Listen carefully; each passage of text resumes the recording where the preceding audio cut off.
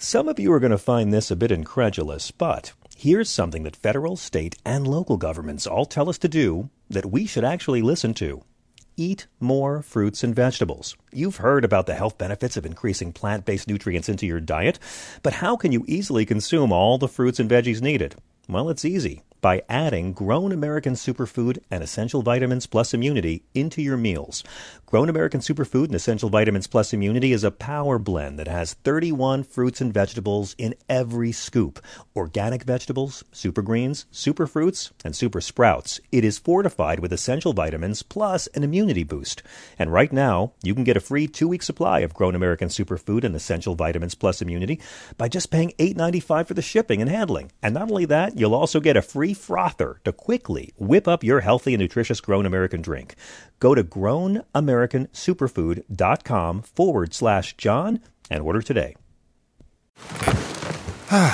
The comfort of your favorite seat is now your comfy car selling command center, thanks to Carvana. It doesn't get any better than this. Your favorite seat's the best spot in the house. Make it even better by entering your license plate or VIN and getting a real offer in minutes. There really is no place like home. And speaking of home, Carvana will pick up your car from yours after you finalize your offer. Visit Carvana.com or download the app and sell your car from your comfy place. So, guys, yeah, you know Omaha Steaks, right? Steak! Exclamation point. For a limited time, you can find a variety of packages filled with beautiful Omaha steaks. Beautiful. Plus other premium meats, side dishes, artisan desserts. Yummy. And so much more. I'm getting hungry for lunch, by the way. All ideal for Dad's special day. These packages come flash frozen, vacuum sealed, and delivered in a cooler with dry ice safely to your door. That means fresher than fresh. All backed by Omaha Steaks' unconditional 100% money-back guarantee. Omaha Steaks is offering listeners a variety of amazing packages. Go to omahasteaks.com and enter the code LIBERAL, LIBERAL, into the search bar to unlock savings of 50% and more. With code LIBERAL, you'll receive free shipping and a free 1-pound package. Ooh, I'm getting hungry again. Of delicious applewood smoked steak cut bacon. The bacon. John likes this stuff, folks. There are many more packages available. omahasteaks.com. Enter the code LIBERAL in the search bar. This country is truly being run like one of Donald Trump's businesses.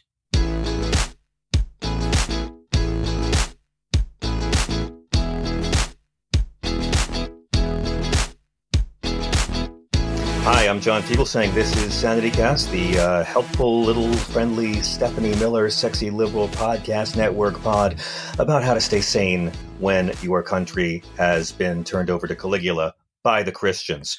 And listen, this is how it's been for the entire year of 2020. Everything happening right the fuck at once.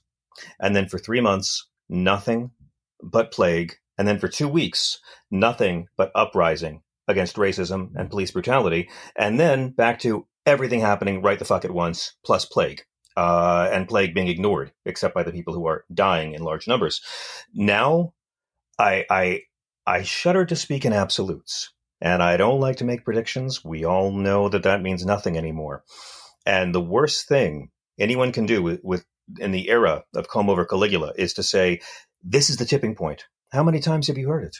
How many times have we heard a well-intentioned progressive or liberal or moderate or Democrat or just person who's anti-evil come out and say, this is the beginning of the end for Trump. The crumbling begins now. This is it. And it's always been wrong. Remember Mueller? Mueller turning in 10 counts of obstruction of justice. You remember Michael Cohen's testimony? Oh, that was going to be the beginning of the end. I remember the op-eds about how Michael Cohen's testimony was going to bury this man. The impeachment, it was right there in black and white. You should not go and try to bribe people to help you cheat an election if there are honest people among the 40 or so listening. We all thought all of these, or we didn't all think, many of us said, heralded, this is the beginning of the end. So I'm loath to speak in such terms, but I think there's going to be one story now. And I do think that this, coupled with everything else, is the beginning of the end. I'm going to say this now, and we're recording this the day that the wonderful Carl Reiner has died, a man who deserved to live long enough to see Election Day. This is it. I mean, it's been bad already. Over 100,000 deaths, 40-odd million out of work. The Trump administration is trying to end Obamacare during a pandemic to take healthcare away from millions. It's almost like a hostile foreign power that wants America to be destabilized is controlling him. The polls are terrible for him. Biden is just beating him. Oh my God, Biden is just smacking him around like Clarence Darrow smacking around a Batman enemy. And then, of course, we just came off of Donald Trump's sad loser, piss poor, bigly bad week, right? Like 1 million requests for tickets in a room that only seated 19K and 6,000 showed up. He figures he'll go out there and play the hits, but he got smacked by Supreme Court. He got burned by John Bolton. He had this Friday night massacre firing another attorney that turned into a weekend-long clusterfuck. And then the rallies, Cough-a-palooza. I want to call them a Gonorrhea, Clusterfest, Quid Pro Quoachella, the Isle of Very, Very, Very White Festival, Spreadstock. First Tucson, then his little Hitler Youth Rally in Arizona the other day, where he gets a bunch of white Christian kids to laugh at his not funny Kung Flu racist joke. Were those kids laughing because it was a funny joke? Kung Flu was kind of tropey back when douchebags were saying it in March. No. Those kids were laughing because the president of the United States gave them permission to be racist. It's kind of a metaphor for this entire experience. Donald Trump has given so many people permission to embrace the laziest, shittiest, worst sides of themselves. Just pure id. Fuck empathy. Fuck the feelings of others. Let's make a joke that's going to make Chinese kids get teased on the bus. Kung Flu. Let's all sit in a goddamn church. All of us white motherfuckers and all you young children defending Aunt Jemima, all you young children indifferent to your parents sent you to a church to hear a man who bragged about grabbing women by the pussy. That's how awful every single one of those white children in that church were. I'm sorry. If you walk into that building, you're a party to it. Don't tell me he's only 14. 14 smart enough to know right from wrong. And Donald Trump gave a bunch of kids permission to laugh at a joke that wasn't funny. It was just racist and mean. None of it matters. None of it matters now that we know what has been going on. The White House says Donald Trump wasn't briefed about Putin's bounties on troops. Trump says he didn't hear the white power chant in the video he posted. But I want to tell you a phrase that is a military expression. It's called dignified transfer. That's what the armed forces call the deeply solemn and painful process of returning slain soldiers to the family they loved and back to the country they volunteered to serve. If you've ever witnessed any of this when bodies are returned home, because remember, George W. Bush would not let cameras film the bodies coming home. That was bad for politics. So if you've ever seen it, you know how powerful it is. And a lot of us thought we couldn't be shot by anything Kim Jong-oops does.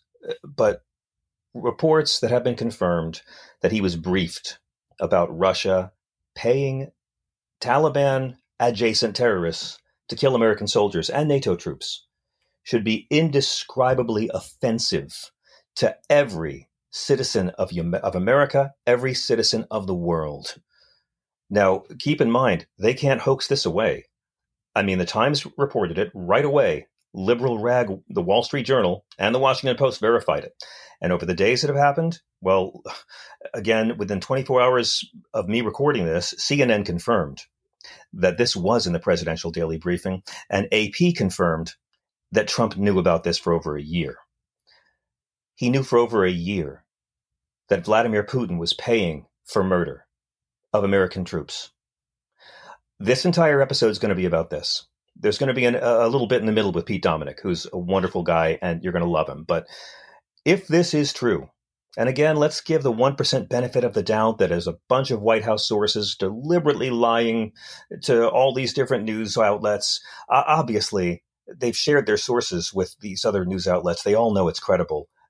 This White House is leaking like a rubber raft full of guys wearing cleats. So this is it. It should have happened when he mocked a disability. It should have happened when he said grab him by the pussy. It should have happened when he had to pay $26 million in fines for stealing from Americans with his fraudulent online scam university. He should have been impeached for 10 counts of obstruction. He should have been impeached for the neglect of Puerto Rico after the hurricane. Every cabinet member, and I mean every one, including transportation, everyone should have resigned after Helsinki.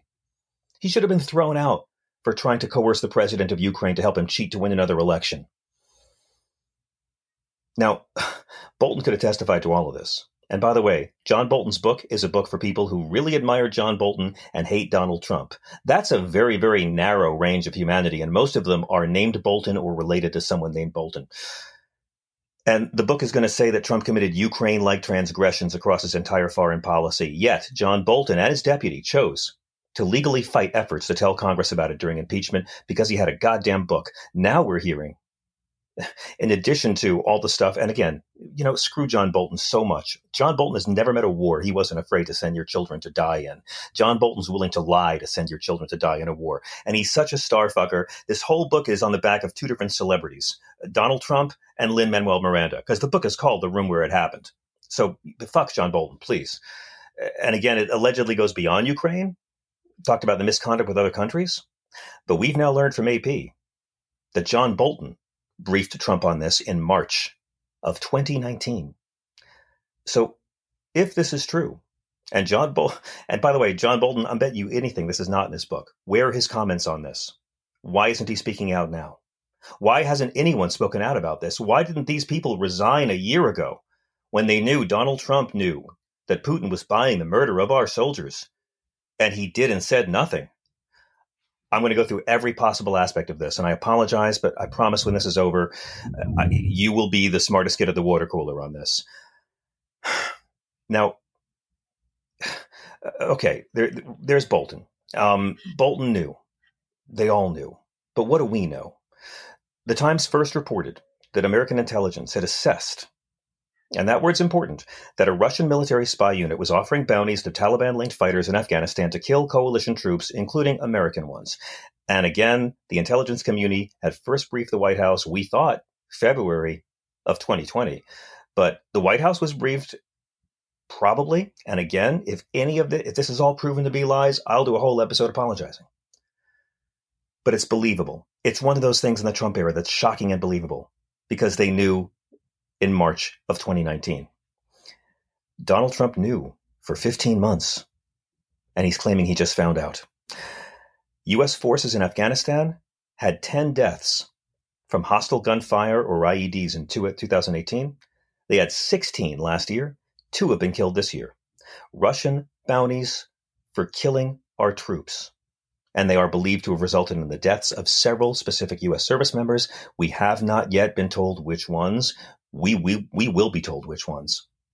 Every American will hear the names and so know the faces of the soldiers in Afghanistan who were killed in the line of duty because Vladimir Putin was paying Taliban members to murder them. And Donald Trump knew for 15 months. We will know all their names. Now, Donald Trump denied being briefed about it. No one in the White House has denied the story. And this is very important when you're dealing with your right-wing hateful loved ones in the next couple of weeks over this, because this story will get bigger, I promise. This is bigger than Ukraine. This is bigger than Russian collusion, which is a real thing. It's not a real crime, but it happened. Trump tweeted, Intel just reported to me that they did not find this info credible and therefore did not report it to me or VP. Possibly another fabricated Russia hoax, maybe by the fake news New York Times books, wanting to make Republicans look bad. The only person in our government who says this story didn't happen is Trump.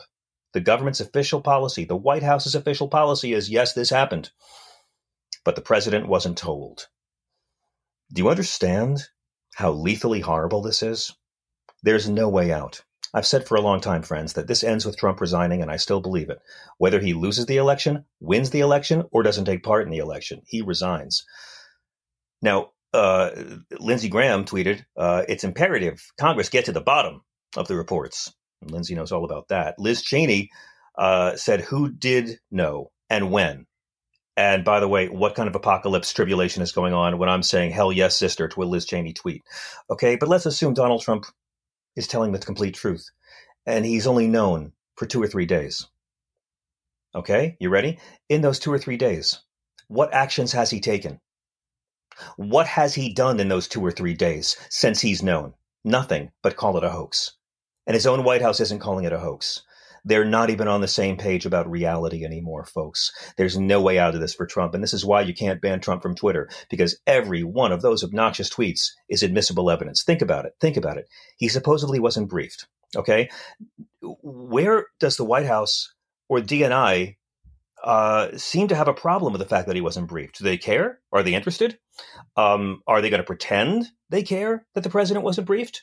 Or are they going to pretend that Trump is now interested in learning more about the assessment? No, he's not interested in learning more. He's saying maybe a hoax. Let's break it down. If Trump did know, here's the scandal. The idea that a sitting president and his administration would do nothing about a hostile foreign power funding the murder of Americans. He knew they were murdering our troops and did nothing.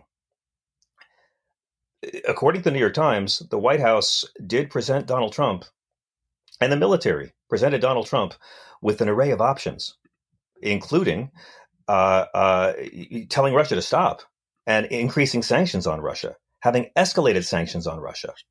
No actions were taken. No actions were taken. No actions were taken. Now, okay, in this period, since Trump knew, he has continually described Russia and Putin as friends, and I don't hate the Russian people. I don't hate the American people. I don't hate the North Korean people. I'm talking about their evil leaders. I don't hate the Iranian people. I don't hate the Philippine people. I don't hate the Turkish people. Talking about their evil leaders. Donald Trump sent humanitarian aid to Russia. He sent ventilators to Russia before any other country. He has publicly prodded other nations to readmit Russia into the G7, knowing they were buying the murder of our troops. And again, if Trump didn't know, what does that mean?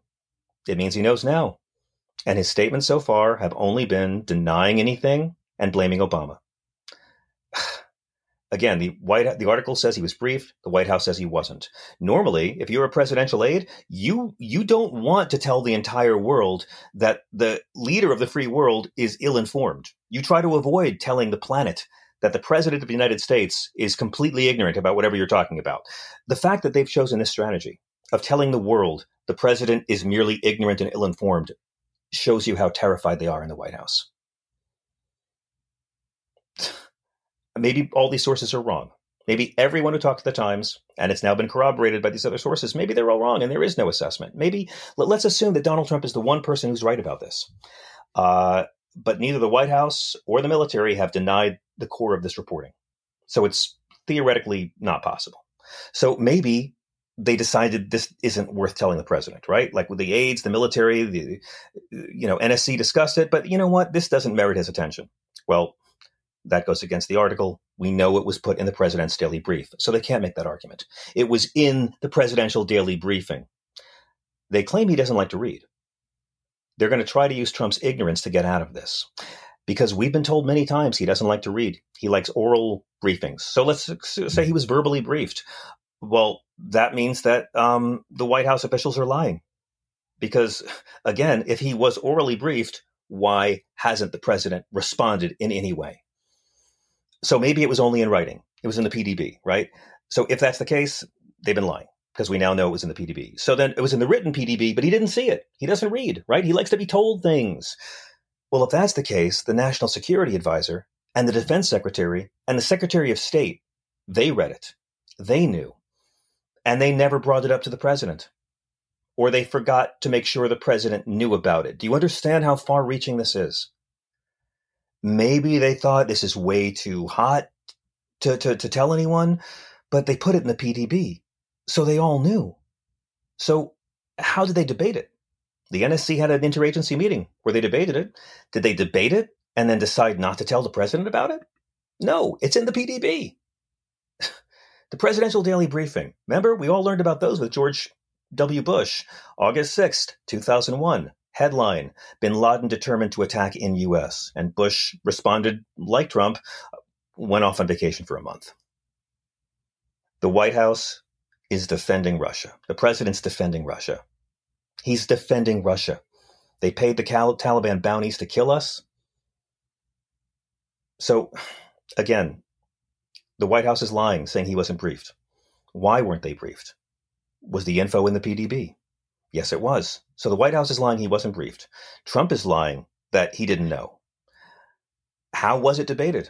What actions has he taken? No one told him when he was fighting for Russia to be back in the G7? Why didn't anyone think the president needed to know? And if it's not Donald Trump's indifference to the story, it's the staff's incompetence. So let's assume that There's no sort of malevolence at play here. Why hasn't anyone been fired yet? Why hasn't anyone been fired yet? The only reason Trump wouldn't be briefed was because the NSC knows you can't trust this guy with intelligence about Russia. Think about it. If he wasn't briefed, they have to fire the intel officials. They got to be fired right now. And if he was briefed, then Trump needs to resign. It's that simple. He's a fucking moron, my friends. And I apologize for offending morons. But either Trump was briefed and did nothing, or his staff is completely incompetent. But either way. And Trump will blame his staff. It'll get to there. It's going to go from hoax to misunderstanding to blame the staff. But either way, it was a signal to Vladimir Putin that this White House knows you're killing our troops and we're okay with it for a year and 3 months. I don't have the words to describe the scope of this yet. I don't have the jokes for it yet either. He's denying he knew of the reports that Vladimir Putin was killing our troops. And the intel officials are affirming the underlying intelligence. The intel officials are saying it was briefed at the highest levels of the White House. The intel officials are throwing Trump under the bus.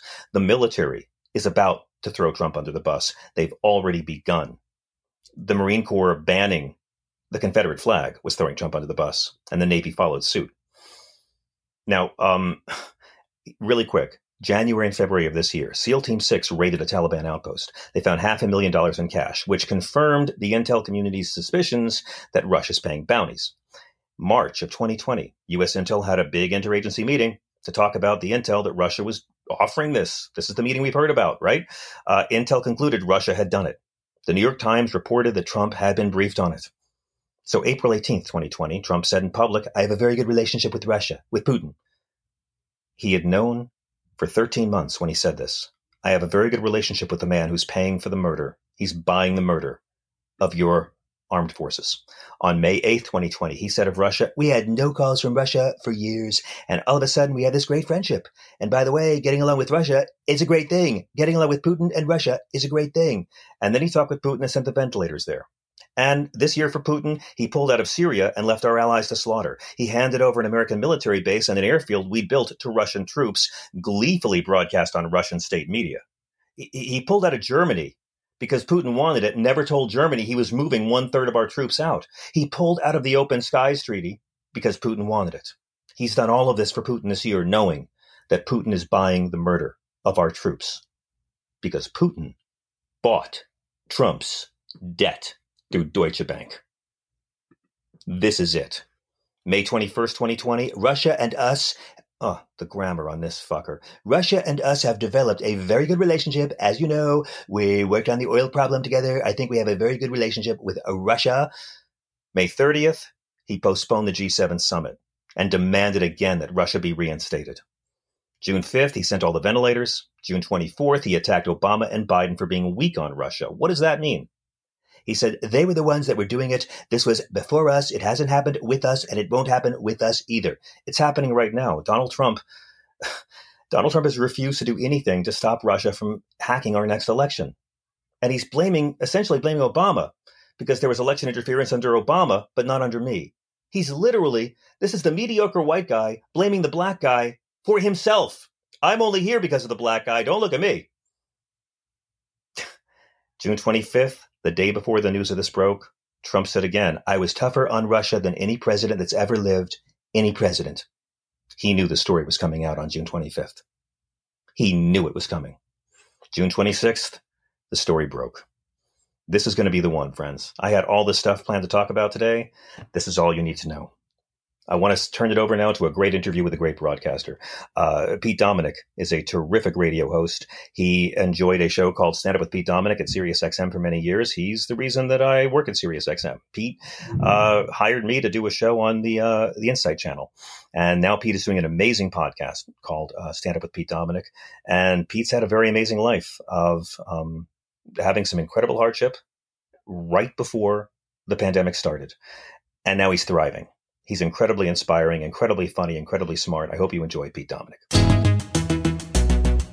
You're parked outside the restaurant where you're meeting your date in 10 minutes. Glancing in the mirror, you notice your wrinkles and large under-eye bags. You rummage through your bag thinking, where's your secret weapon? And there it is. Plexiderm. You apply the clear serum under your eyes and boom, 2 minutes later, you start seeing the under eye bags and wrinkles disappearing in front of your eyes. You'll look years younger. Plexiderm is the clinically studied serum that visibly eliminates your wrinkles, crow's feet, and under eye bags in minutes. It's the Valentine's Day gift you give yourself. Go to tryplexiderm.com and enter VOICES for 50% off plus an extra $10 off. Again, enter VOICES at tryplexiderm.com to get 50% off plus an extra $10 off. This offer is also available by calling 1-800-685-1292 and mention code VOICES. Plexiderm is backed by a 90-day money-back guarantee, so to get our special discount, enter VOICES at tryplexiderm.com. Pete Dominick, welcome to Sanity-Cast. It's very good to hear your voice. John Fugelsang, my old pal, my teammate, my fearless leader, my male model, my dream lover, my... I don't know. Most of those. You're my fearless leader. You're my lifeline. My male lover, Pete. There's a few. I've got to get the names straight. And my donor. One time I needed a kidney. Pete didn't even ask. He just reached behind, ripped out his own, handed it to me, ran off. It wasn't even a match. So it was actually a useless gesture. But that's the kind of man he is. He'll do it without even getting a blood test. It wasn't even mine. I just had a kidney back there. Oh, I thought it was actually yours because it was still. No, I would not have. It was still. It was very fresh, Pete. Is why we thought it was. I had murdered a child, and I thought it would fit your body. Oh, but it didn't. Okay, well, thanks. It's the thought that matters. Pete Dominick, I want to begin with something that I ask everyone these days as soon as I begin any conversation, which is, how are you, and how are your people, and how have you been managing during house arrest, during this curious, peculiar chapter in our history?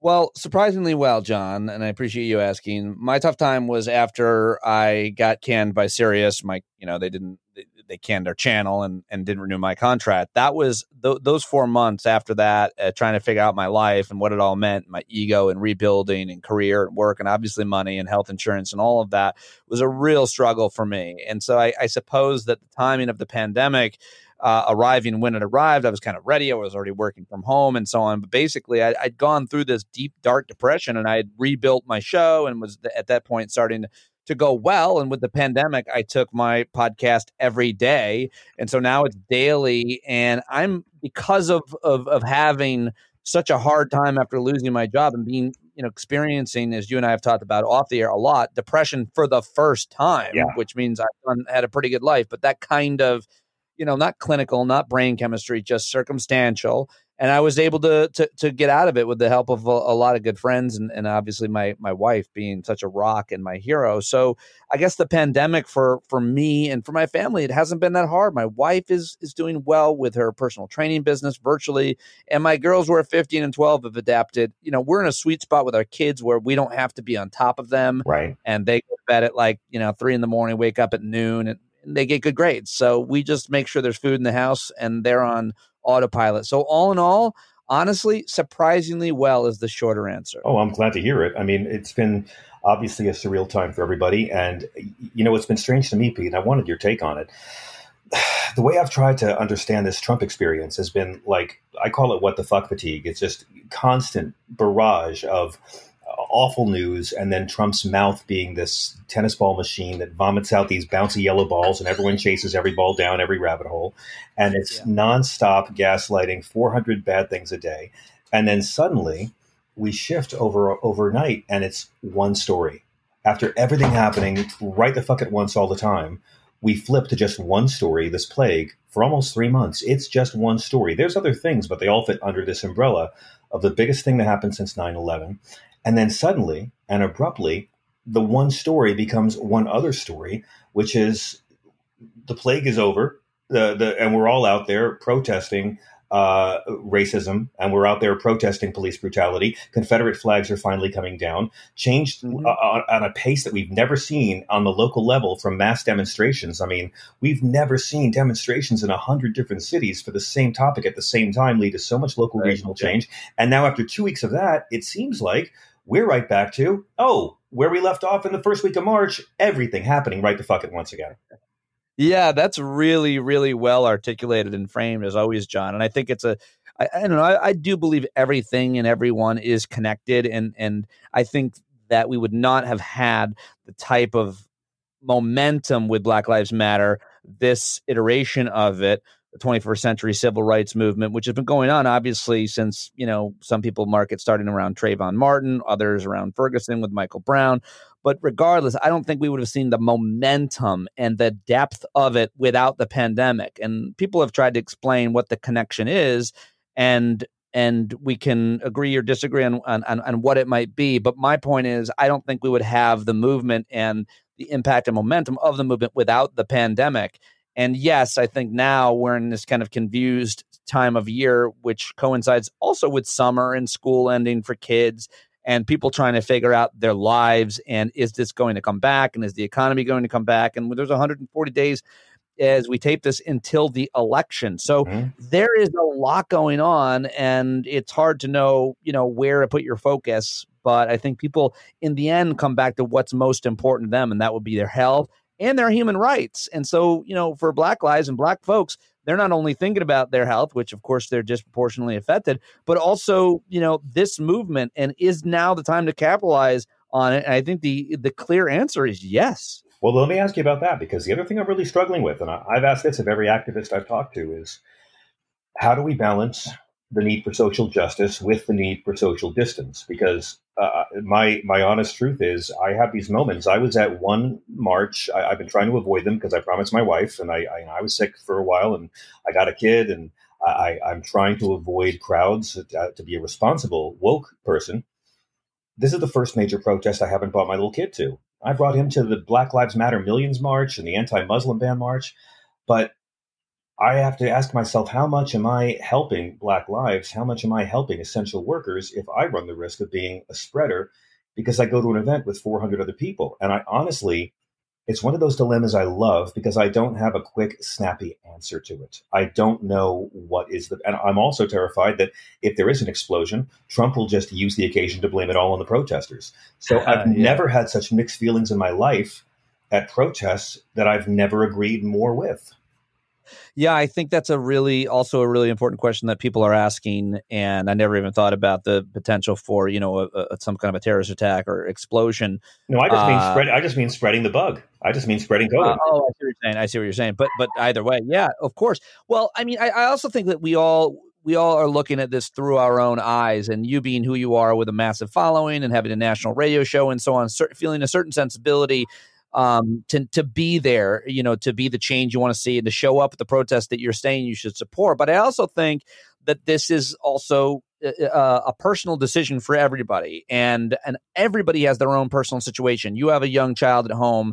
Also, do we need to be at this protest? How important is it for even people our age? Some people might say, does sickly Moby and uglier Johnny Depp, you and I, need to be at this protest? We're over 40, whatever. This is a youth-led protest. I think Chappelle, said that well in his special, which I wasn't impressed with, and I don't really understand why he put that out. I was happy to hear his opinions on things, but why in that setting? Right. But furthermore, the one of the good points amongst many he made, regardless of whether it was funny or appropriate, was that this is a youth-led movement, and I'll follow the young people and the people of color. And so whether or not you yourself show up is one thing. Whether or not the rest of us or young people should be showing up that are less likely to be ill, but of course just as likely to be carriers, right, is another thing. And I think that if it's done responsibly, especially right now when in the areas where the virus seems to be taking a pause, at least for the moment,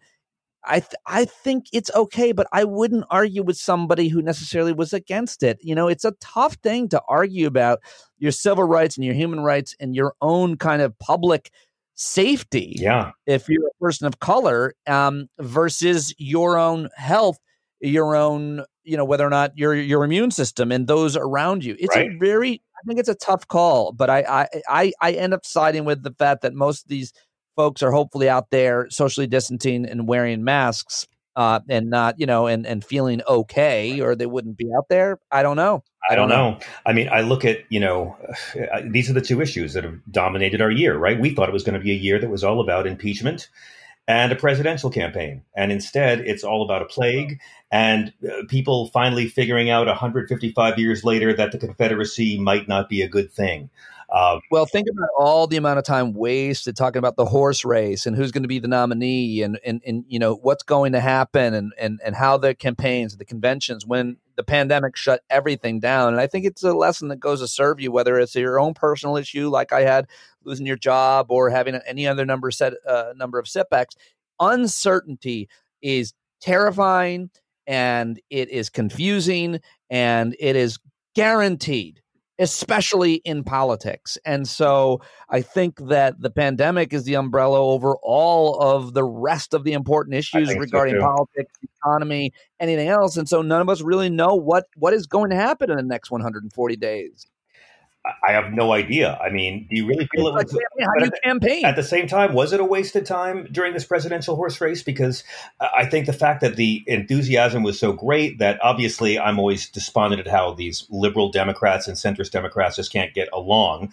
I mean, you know, I know plenty of Bernie supporters and Biden supporters and Warren supporters who don't have to fucking hate each other. They just stake their claim and they're nice.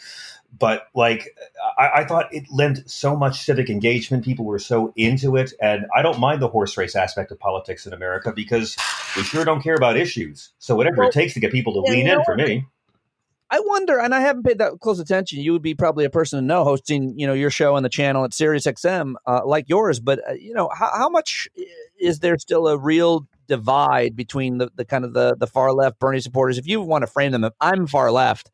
And, you know, it's the Overton window and the labels don't seem to serve us. But the kind of, I don't know. You know, I still worry. These people who, you know, because the pandemic, I wonder, my point is, I haven't heard anybody talking about this much, so I don't know how accurate it is. The pandemic, the president mishandling this so badly, I wonder if that changes the opinion where they say, listen, Joe Biden, there's no progressive way to necessarily handle a public health issue. You listen to the experts and you do whatever they tell you. Joe Biden wouldn't have screwed this up and he won't screw it up in the future. Yeah. But maybe they look at, you know, the PPE and the way that's been handled, and Democrats haven't done a good job with the oversight, or they've been handing that out too much. I disagree. And there's full criticism. So, well, maybe. I mean, I think the Democrats are the unsung heroes of this whole thing with the amount. I think the sheer amount of added unemployment insurance they built into the CARES Act may be the thing that winds up saving the economy from completely teetering over. I'm not sure yet. It's too early to tell. But I mean, I'll make fun of Democrats any day. But let me ask you, like, how do you feel about the inevitability of nominee Biden? Because let's not forget, I think the last time I saw you, Biden was still kind of like hanging around like Abe Vigoda in that race. He wasn't winning anything. He had no money. He still has no money. He kind of just sat back and had first had a smart strategy of letting everybody else beat each other up and targeting local TV news appearances in swing counties. That worked. And now it seems for his presidential campaign, he had a strategy of sitting back and letting Donald Trump hit himself in the head with a polo mallet. And that seems to have worked too. Yeah, you know, I've got no problem with that at all. It's not the sexiest take and it doesn't fill up a lot of time. But the best thing Joe Biden could do is nothing. And the best thing Joe Biden could do is choose a vice president and cabinet, and that would get a lot of excitement. Right and now, we'd be talking about that, and it would obviously signal the kind of direction that he wants to take. So he's going to pick, most likely, I can't believe he'd be, unless it's Elizabeth Warren, he's going to pick a black woman. Yep. Who do you like? And Who do you like? Either Elizabeth Warren or a black woman would probably be really good. Who do you like? But I like Kamala Harris. I think she was always, you know, she was always my second choice after Elizabeth Warren. And I think she'd be great. I think she'd be exciting. I think she would be ferocious and fierce, and the kind of Democrat that Democrats are always complaining doesn't exist, as you see from a questioning of Brett Kavanaugh and other people. Her ability to ask tough questions is not unlike Elizabeth Warren and a few other women. Yep. And I think she'd be a great vice president. And then I think when Biden says he's not going to run again, she'll be a good president. Yep. And she'll be positioned well. But I think I think he sits back, does nothing, picks a cabinet, lets us all talk about it, be critical of it, compliment it, whatever, and then he wins, hopefully in a groundswell in November, and then Trump tries to destroy everything he can from November 6th to the inauguration, and I do not think that the military will be on his side. I do not think so either. I think we've already seen them turn. Yeah, I mean, that's been the other thing I wanted to get to you about, but I think I agree with pretty much everything you've said. I called the nominating ticket as being Biden and Kamala Harris, I think in March of 2017. I said that was the most likely ticket. I still think it is. I do think that I don't think it'll be Senator Warren. Because A, I don't think they want two white people in their 70s from the East Coast, right. And B, now even less likely given the Black Lives Matter and the popularity of the movement and how public opinion's changed. I feel like that's a really good point, that the likelihood now is so much more like he's got to pick a black woman. He's got to. And again, if it's to me, it's a two-person race between Senator Harris, of course, who I think is someone who can easily turn her negatives into a positive. You'll hear some liberals saying Joe Biden does not like Kamala Harris. I heard that rumor, and I wouldn't give it too much credence. Doesn't matter. And if she does, she should get over it. Yeah, I mean, Reagan didn't like George Bush and Kennedy didn't like LBJ. These things happen. But I do think that, the smartest thing he can do is have a black woman cop. After all the protests we've seen and the way the president has tried and the way the right-wing media has tried to change this narrative to being about Antifa or rioting or looting or law and order, because they don't want to say the words police brutality. They can't say the word systemic racism. And they don't want the debate to be about the fact that George Floyd had a right to not be murdered by a cop. So they'll talk about all the law and order stuff. So then when you actually run a Kamala Harris or the other strong candidate, in my opinion, Representative Val Demings, now you have an African-American woman cop. There goes your law and order, Democrats are no good on it argument. There goes your MS-13 argument. There goes your soft on crime argument. Well, you've actually literally got a cop there who's black. And if it's, Kamala, I like because she's great, obviously. Democrats don't need California. They're going to have it no matter what. Val Demings would turn out the population in Florida, and she rides a Harley. But I think either one of them is pretty demographically smart. She rode a Harley, but those are good optics. She's the chief of the Orlando Police Department and rides a Harley and is a black grandma from Florida. It's like demographic bingo, Pete. It's also something I'm really into. Anyway, I've seen your Reddit page. I actually think you're going to take back part of what you said when I say that you're naive for saying there goes your blank argument. You know better than we don't live in a world where the credibility of a candidate means that an argument is from the right, especially, is dismissed. I mean, you could be a Medal of Honor winner, and if Trump tarnished you, you would be tarnished because the credibility of the candidate, even the optics, don't matter to Trump and his supporters. The reason or data or anything else doesn't matter. So when you say there goes the argument, I would temper that with, they'll have this flank cover, but they will still argue that she is an anti whatever. They'll say she's the Easter Bunny and people will be convinced. Right. But unless my argument might be protected beneath a protective cover or sheath, if you will, my argument might survive this fusillade from you if the whole point of said argument is not to sway conservatives, which can never be done. One acknowledges you cannot sway those who are beyond reason. My new thing with these people, Pete, is anytime I'm in a debate, right away, if I let myself get sucked into a debate, the first question I ask is, where was Barack Obama born? Based on their answer to that, I will then know, before I move any further, if this person values the lies and racism of a TV show character over objective truth. If they say, that's a great, you know what I mean? That's my litmus. It just saves me time. He says he's born in the U.S. and I take him at his word. Okay, no, you don't. We should talk about this and add to each other's, but my threshold of questions now, because now there's a lot of anti-vax people, and I know a couple in my community that is very anti-vax, and they've been spreading all these crazy things about COVID and, Bill Gates and all that. And so I got into it with her and I asked her the same kind of litmus test, threshold questions of where she stands so I can understand. And I asked moon landing, Fugel saying, I went with moon landing. And did the Holocaust happen? Were 6 million Jews? I went with those. Okay. And she was like, I don't know about the numbers about the Holocaust. Yes. And she goes, and I don't know anything about the moon landing. Wow. I don't know anything about that. You'll get moon landing people on the left as well, Pete. Will you? Yes, you will.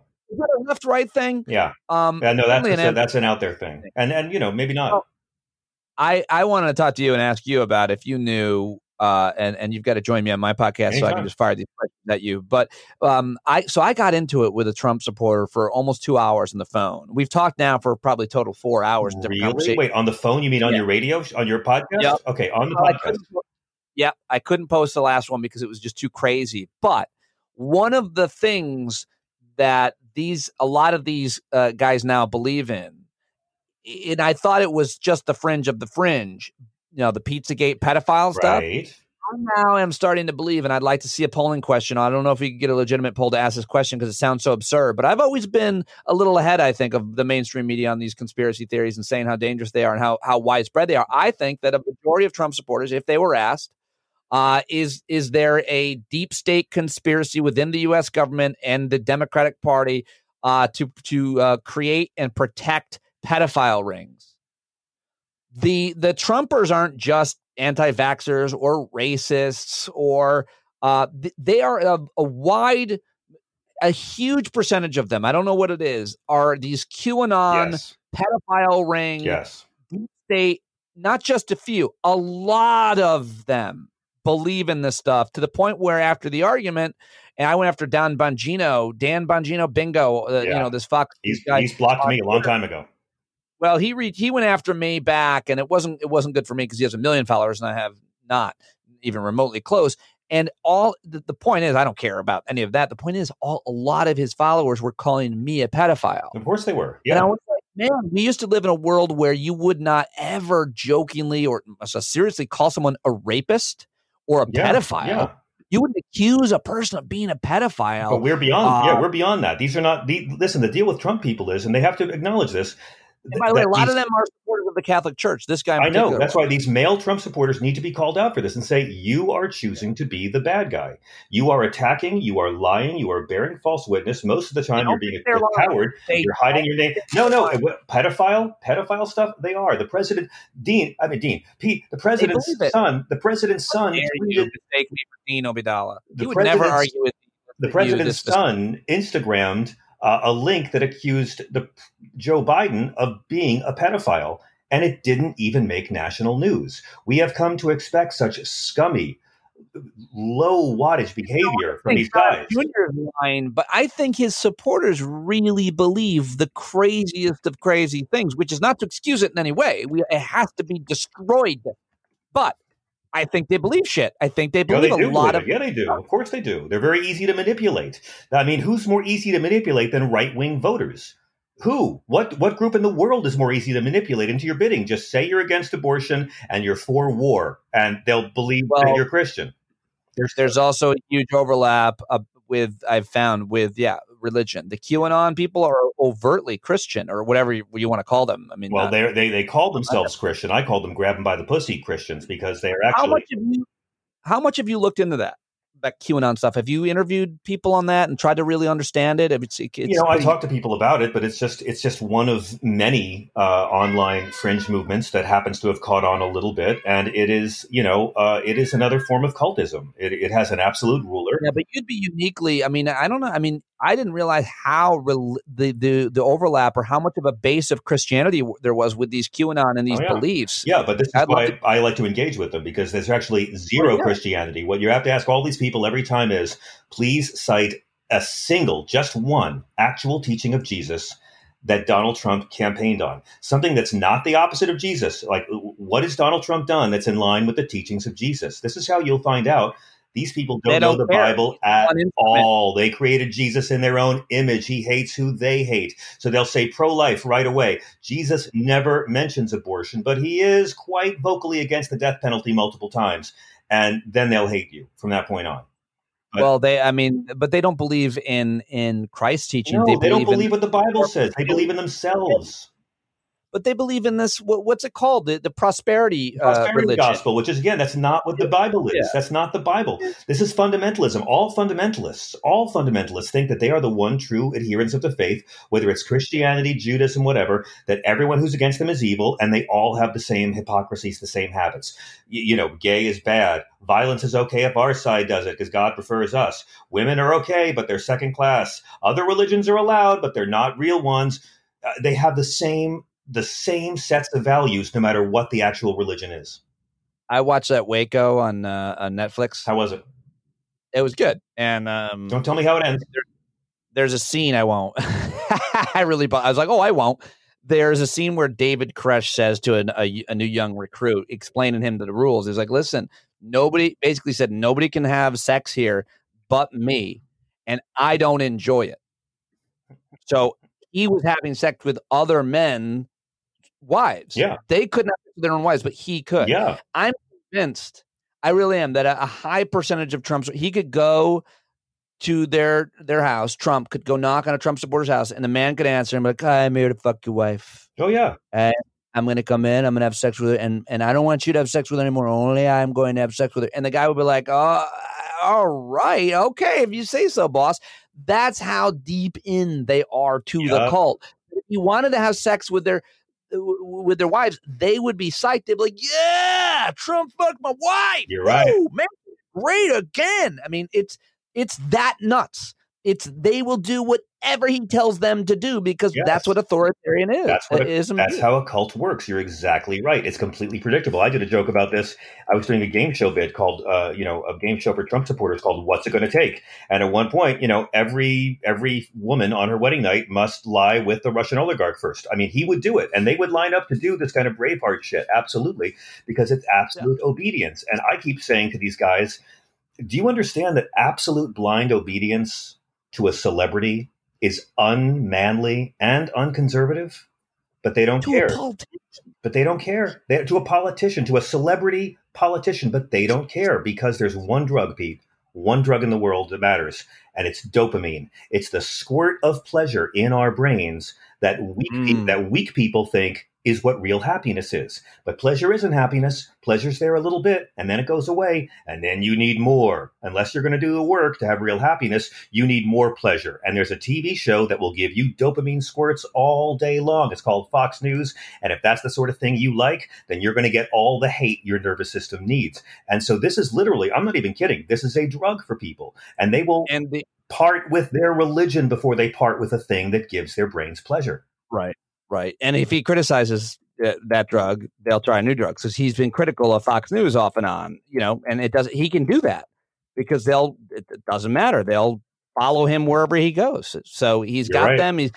But I think I actually going to say, if it's not too risky, I think he's losing support even amongst some of his hardcore supporters. Oh, he is. Not most probably, but I think the tide is turning on based on the pandemic and his. Also, based on, if you believe all the polls, absolutely. But let me ask you this, though. I mean, if they can shave, 4 or 5 points off among women voters in 3 or 4 states, it's over for Trump. I mean, if they can shave 4 or 5 points off of him in 3 or 4 states, then it's done. But what do you think is the likelihood that he dumps Pence because he's got the evangelicals, and Pence, he was in charge of coronavirus, is going to come roaring back in the fall. He dumps Pence and he does what we all thought he was going to do, put Nikki Haley in there as the running mate. Could that be enough juice to be shinier and more positive for the next 4 years than Biden-Harris? I don't know. It's a really interesting thing. I don't think it'll happen. But I think that if it did, that he would lose a lot of support amongst his evangelical supporters. If he does dump Pence, does Pence turn on him? No, but where would they go? Where would the evangelicals go? To the Democratic Party? They'd stay right there because abortion is the only thing Jesus talked about. Abortion's the only thing Christians care. They just don't vote. They don't vote. They're not enthusiastic about voting if he gets rid of it. But who knows? Who knows? We'll probably be dead by then. Yeah, hopefully. Let's keep our fingers crossed. Hey, Pete, it's really good to hear your voice. I mean, you are someone who I admire so much. You've been so good to me in my life. I owe you so much. I've learned so much from you. And, to hear how great your pod is going, everyone should subscribe to it. And to just hear how, you've taken hardships that were tossed at you before hardship was tossed at the whole world. I mean, you were adapting before everybody else had to. Do you feel good?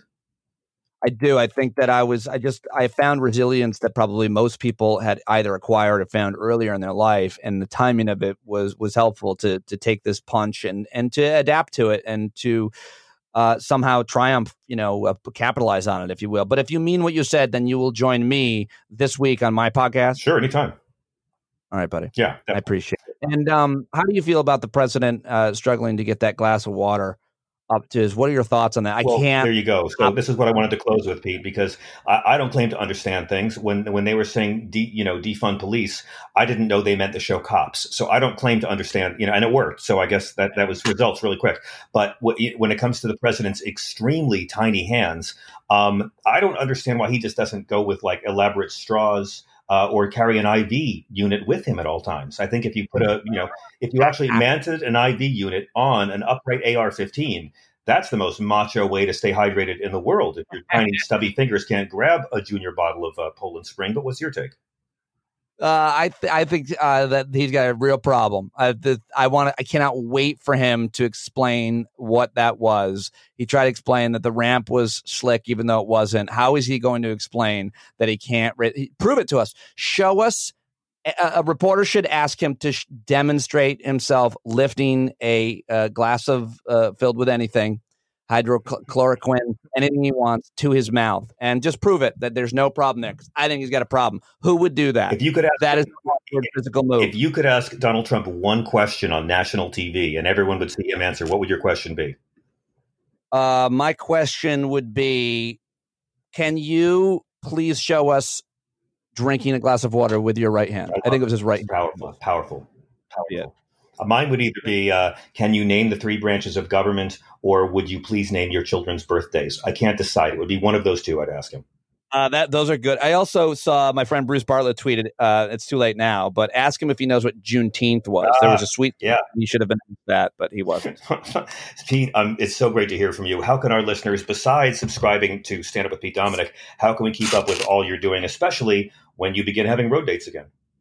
All I want is for people to listen to my podcast, because it's all I want to do is my podcast. Every day I interview 2 or 3 experts, interesting folks, every single day. It's Stand Up with Pete Dominick. Find it wherever podcasts are available, and get it if you like it. Get a paid subscription, because I do it every day, and everybody should be subscribing to independent media. Right on, Pete. I can't wait to see you. Thank you so much for joining us. You are my inspiration, and stay healthy. Keep fighting a good fight, and let me know how I can be of service to you. Love you, pal. So glad to connect with you today. See you soon. Take care. Thank you. Now, more than ever, we're all thinking about our hygiene. All day long, all day strong. We're washing our hands and sneezing into our arms. That's right. But we are still taking a huge carry of virus with us everywhere.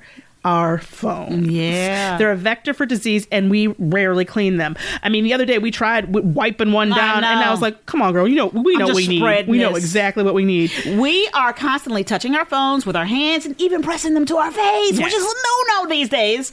It's time to take cleaning your phone seriously. That's right. The Clean Phone Pro sanitizer uses medically proven UV light technology to kill 99.99% of all bacteria that comes in contact with your phone. That's right. It's better than wipes and safe for your device, because you can't boil it, your phone, right? No, you can't. And the Clean Phone Pro gets every inch of your phone clean with the 9 high-power UVC lights. Dedicated wireless charging pad on top of the chamber. Wow. You can be sanitizing other items while wirelessly charging your phone, or just use the Clean Phone Pro as your go-to charging station at any time. Fully removable top means easier fit for more items and larger items. So, you can be sanitizing your behind off. Depending on the size of your behind, maybe you're behind too. Maybe. I don't know. Here's the deal. You got to go to thecleanphone.com today and get one for just $89 and free shipping when you use the code SEXYLIBERAL. If you're serious about hygiene, it's time to get serious about cleaning your phone. Go to thecleanphone.com and keep your phone truly clean. Remember, use the code SEXYLIBERAL for a 2-day free shipping, and we will ship immediately. That's right. That's thecleanphone.com, thecleanphone.com. Thank you, Pete Dominick. Going to wrap it up quick this time, guys. Please write me at johnfugelsang.com, and I read your letters on the air, and listen on SiriusXM Monday through Friday, 9 p.m. Eastern. New York Times, Siena swing state polls. It's a massacre. Biden is beating Trump 11 points in Michigan, 11 points in Wisconsin, 10 points in Pennsylvania, 9 points in North Carolina, 7 points in Arizona, 6 points in Florida. Trump won all 6 of those states in 2016, and it means nothing if people don't vote. Also, try to humiliate Ron DeSantis if you can. And if you need to be inspired, I recommend watching Defy Bloods, the new Spike Lee movie on Netflix. It's long. It's powerful. It is one of the best things Spike Lee's ever done. And at 90 minutes, I had to take a break, and I thought, there's another hour left in this movie? This movie's going to be too long. It seems like it's wrapping up. I was so wrong. When I finished it, I thought this film has to be 2.5 hours. I don't need an Oscars. I need Delroy Lindo to be given the Academy Award this year. It is the best performance I've seen. Can't recommend it highly enough. Thank you all. Thank you to everyone at Sexy Liberal Podcasting Network, Chris Lavoie, Stephanie Miller. Thank you, Jen Hagerty. And of course, please remember, Trump's not the Antichrist, but Christ is the anti-Trump. Talk in a couple of days.